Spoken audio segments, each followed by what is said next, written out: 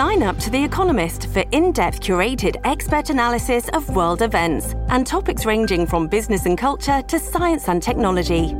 You'll get the weekly digital edition, online-only articles, curated newsletters on politics, the markets, science, culture and China, and full access to The Economist Podcast Plus. The Economist is independent journalism for independent thinking. Go to economist.com and get your first month free. This episode is brought to you by Shopify. Whether you're selling a little or a lot, Shopify helps you do your thing, however you cha-ching. From the launch your online shop stage, all the way to the we just hit 1 million orders stage. No matter what stage you're in, Shopify's there to help you grow. Sign up for a $1 per month trial period at shopify.com/special offer, all lowercase. That's shopify.com/special offer.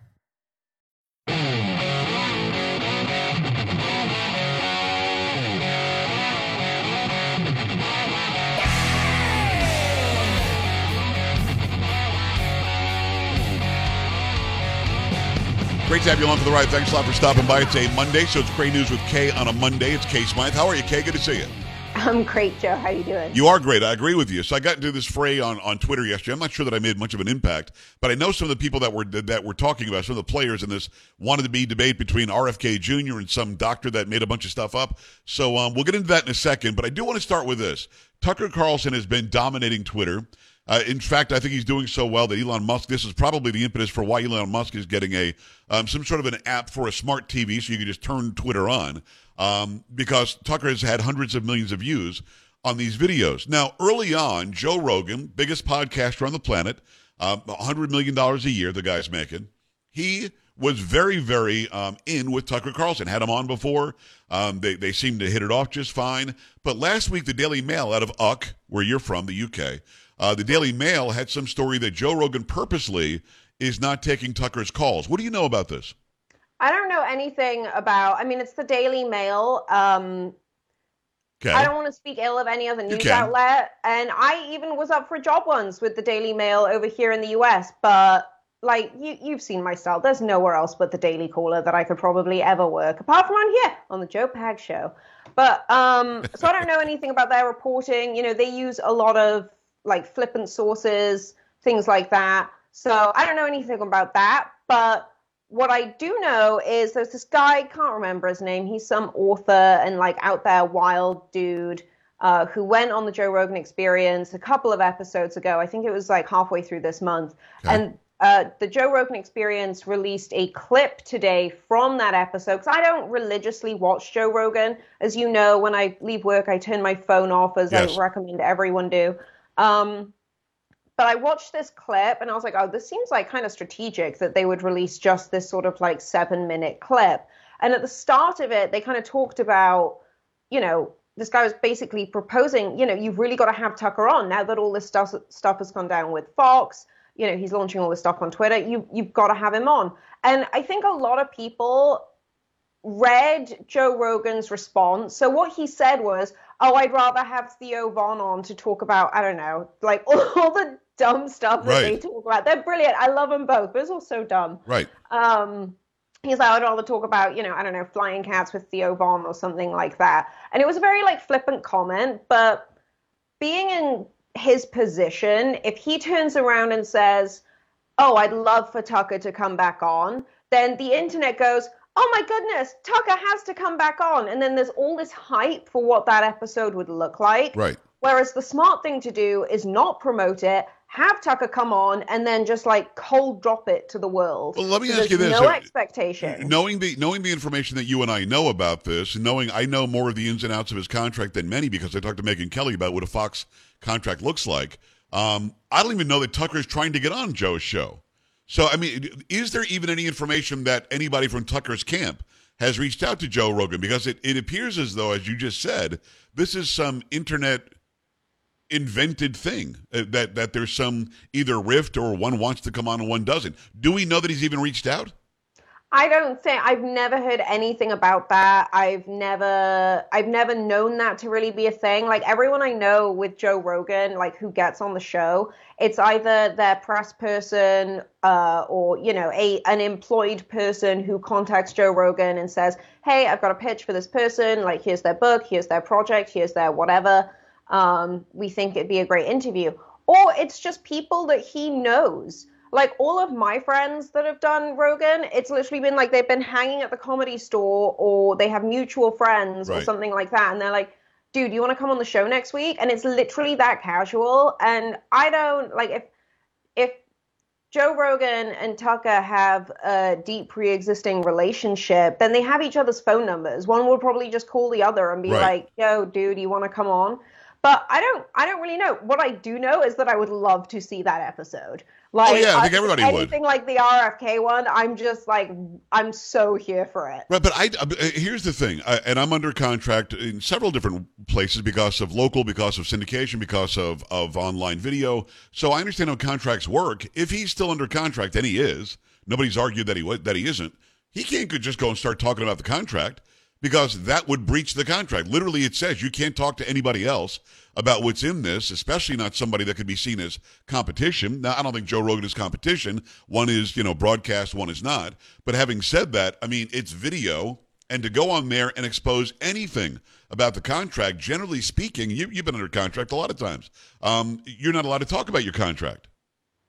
So would he go on there and talk about it?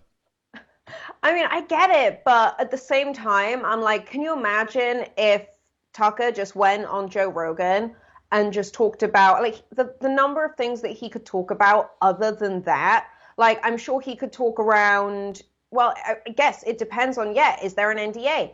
Is there a non-compete within that NDA? Is there, financial guarantees within that? Like, I've been presented with some crazy contracts in my time. Right. And I'm scrupulous, so I can't imagine what like an organization like Fox is like, or someone like Tucker is like.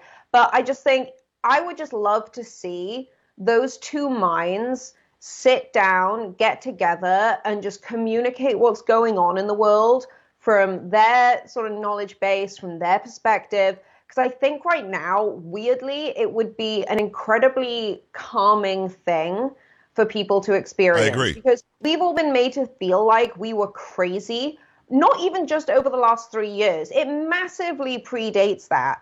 But we're now realizing that we're not crazy, and that there are more of us that can speak with collective action, almost like louder than the vote, really, if you think about like the power of destroying different corporations right now by just blacklisting them. And I'm like, there's so much subject matter. Well, no, you and I cannot agree more. I want to see it. I hope that it happens. Full disclosure, you can send a direct message to Tucker on Twitter. I hit him the first day. Listen, man, love everything you do. I know everybody wants you on. I want to get in line. So I get it. I've had him on before, a long time ago when he first started his show on Fox. But so it's not a matter of me not wanting it, and there not being a hunger for it. I guess what I'm wondering is, and you might have some insight on this, and again, even though you're young and happening, you've probably been under more contracts than I have been in your life. So when something like this happens, I get the feeling if Tucker goes on Joe Rogan, and already him continuing the Twitter stuff might already be his mindset.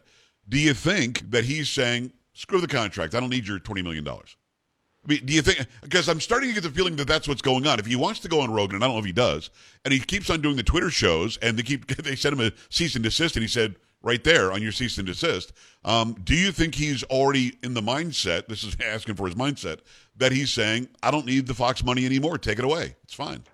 Ooh, I don't know.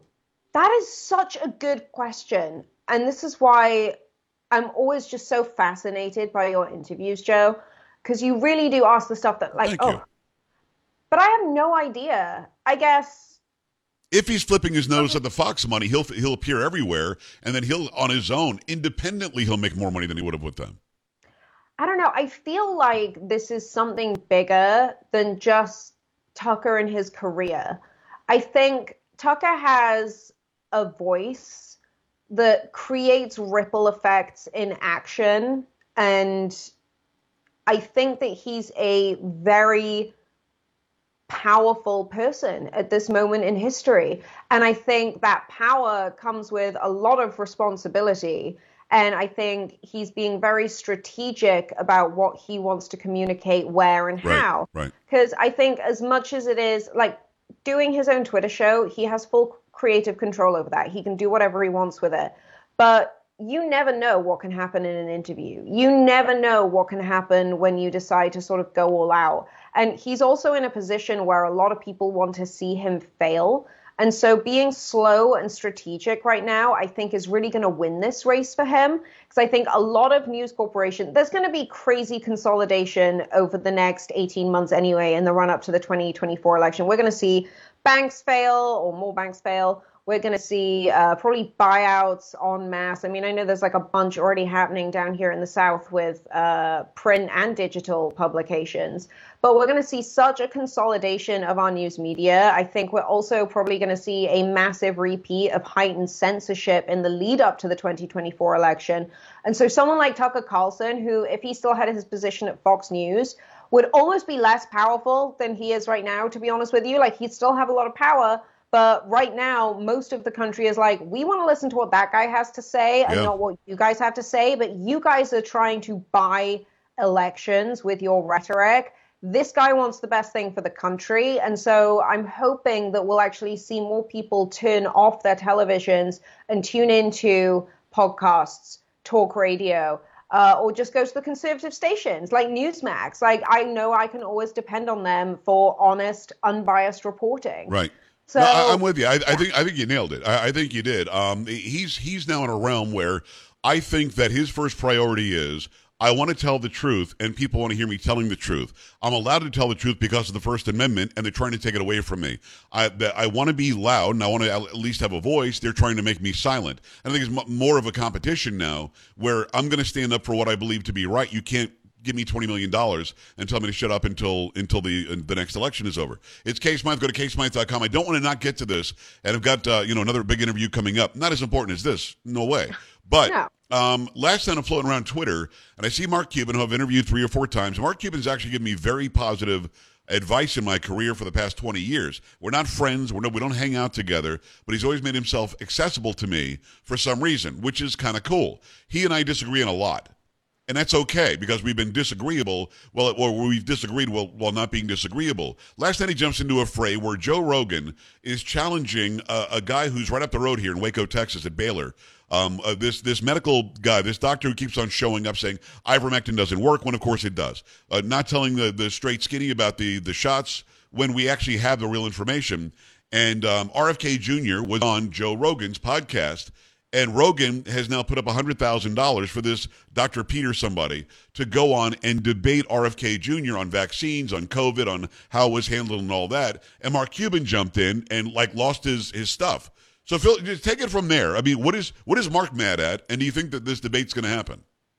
Well, I always wonder with someone like Mark Cuban, someone who's got so much money, you always wonder, are you over leveraged right now, dude? And that's why you're trying to ramp up your popularity and namesake again? Because I think he's brilliant, but I also think that brilliant men can disappear eventually and don't need the sort of, public's attention. But yeah, he jumped into this whole debate and was like, oh, Joe, it's stupid, lots of effing and blinding, as we like to say. This is stupid. You can't ask this guy to do this. One of the things he said and I'm gonna quote this wrong, but it was along the lines of, it's unfair because you have producers who will prepare you. RFK has an entire political team and a whole institution, basically, of a family who can prepare him. And this expert works all day in a university and he won't have the same kind of support. And I'm like, if someone's an expert at a university, they don't need that kind of support. On my visa designation, I am technically an expert. And so that's why I used to always go on Newsmax and debate people, because I know my subject matter and I know how to win. So any other expert, I'm a 29-year-old, former Billboard, I'm not anything special. So if I can do it, someone who's a university professor should absolutely be able to do that. Well, of course you're special. Cuban was like, oh, nah. Well, of course you're special, but let me say this. Cuban's argument is all wet for one simple reason. This is the guy the Democrats kept bringing into Washington to be the expert on all this crap. This is the guy that said ivermectin didn't work, and he was wrong.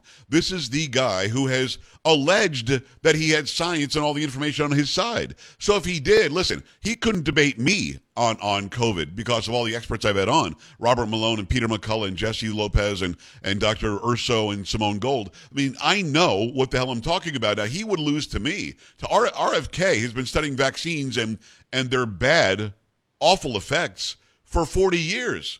So he has no chance against this guy. So I didn't understand why Mark jumped into the fray. Mark has done something good where he's got some sort of a deal that he's getting cheaper, prescription drugs for people. Good. God bless you. That's great. I just don't know why he jumped into this. How is it unfair for the expert the United States government under Biden used to go on and debate a politician? Should be easy for him. I don't know. When I read it, I was just like, this is like a drink and tweet, dude. Like, you don't need this in your life. This was kind of cringe. Just calm down. The thing that freaks me out the most is not even that, like, it's Mark Cuban saying, like, oh, it's totally unfair for this debate to happen, because we all know that doesn't make any sense. But it's the fact that basically no expert will get up and do this debate. Like, there are so many other experts who could stand up and say, yeah, I'll do this debate and I'll win. And so long as they've got the qualifications and they want to do it, why not? But yeah. I haven't heard of anyone who like actively wants to do it, which means that they know that they're maybe lying. Also, I'm not suicidal. I like to say this every now and again because I know that some of the stuff I say is controversial, and I even put it in my headlines sometimes, particularly when I write about the Clintons. But I really don't think any of these so-called experts would have a leg to stand on when it comes to this debate, and that terrifies me. Think about how much of our lives are controlled by these people. Right. And they really are. We were told you must believe this guy. He's the preeminent expert.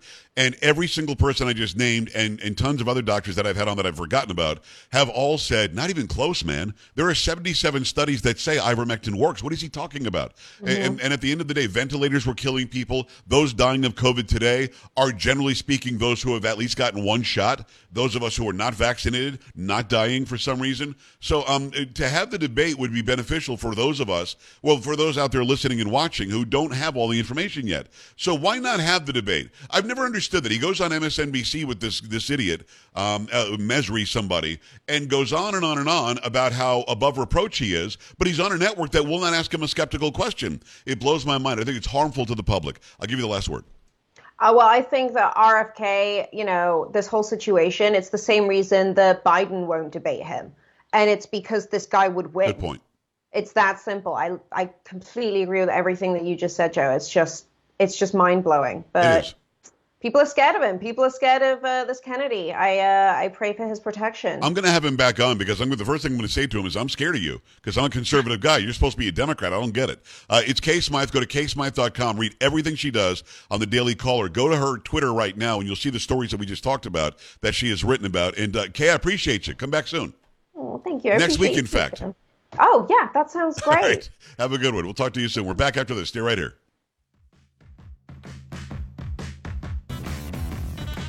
This is the Joe Pags Show.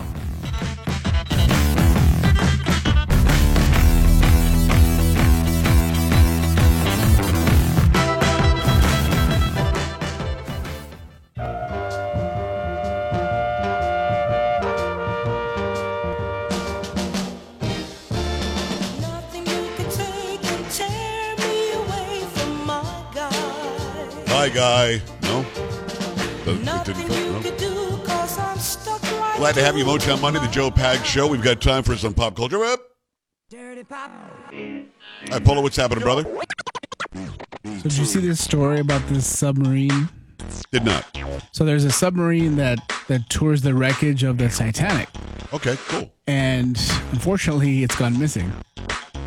Come on. Yeah, so there were 4, I guess, crew members and then one person that was in there. And this one guy, his name is Hamish Harding. Okay. He's like some rich guy.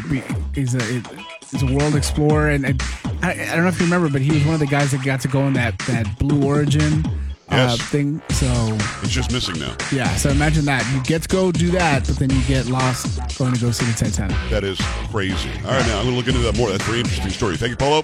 Thank you, Sam. Thank you, Carrie. I'm Joe. We'll see you tomorrow. Bye. This is the Joe Pags Show.